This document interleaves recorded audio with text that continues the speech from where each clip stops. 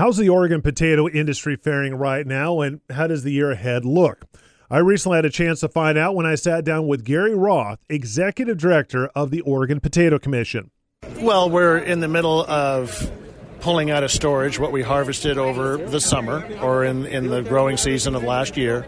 And the yields were down about 10-12%, depending upon who you talk to, in which part of the state, primarily in the basin and over into eastern Oregon. Size was a little smaller, but quality has been very good, and I think everyone's looking forward to what always happens next year, because that's the way farmers, that's what they do. You know, you really can't talk about Oregon ag in 2022 without talking about drought and really dry conditions. Was that the chief issue that growers had to overcome and led to some smaller yields?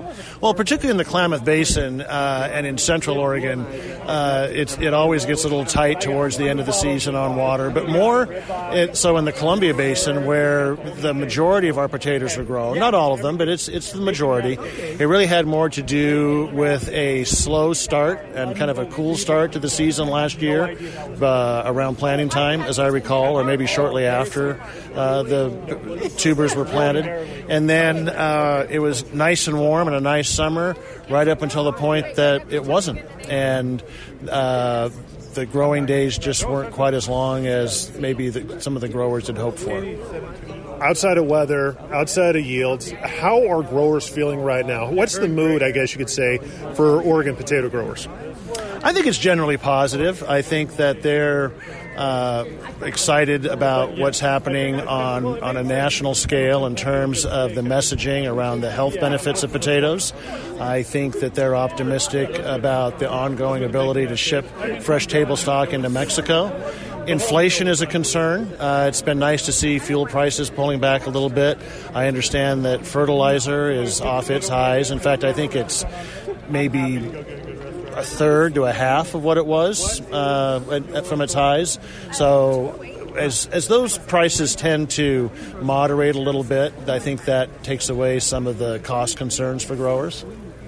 Talk to us about trade and how important trade is for Oregon potato growers, and maybe dovetail on that about former ODA Director Alexis Taylor now being in charge of trade at the USDA. Sure.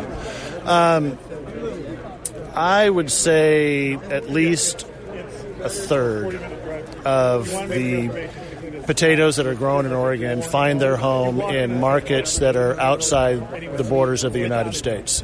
That's particularly in frozen processed product, primarily French fries, that find their home in the quick-serve restaurants of Asia. So trade is very important, because if you don't have those markets, then it puts more pressure on the domestic market.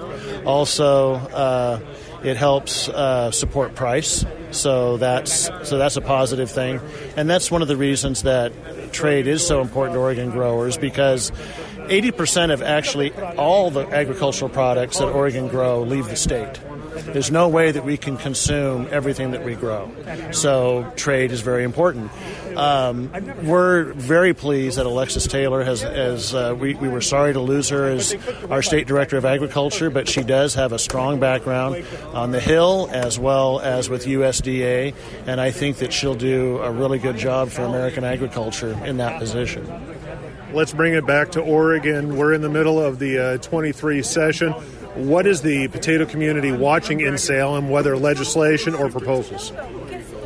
Well, right now, I say this a little bit tongue-in-cheek, but this is actually the number one priority for us today on January 25th, is that we want to see the House resolution that's been brought forward by Senator Bill Hansel pass and make potatoes the state vegetable in Oregon. Once again, that was Gary Roth, Executive Director of the Oregon Potato Commission.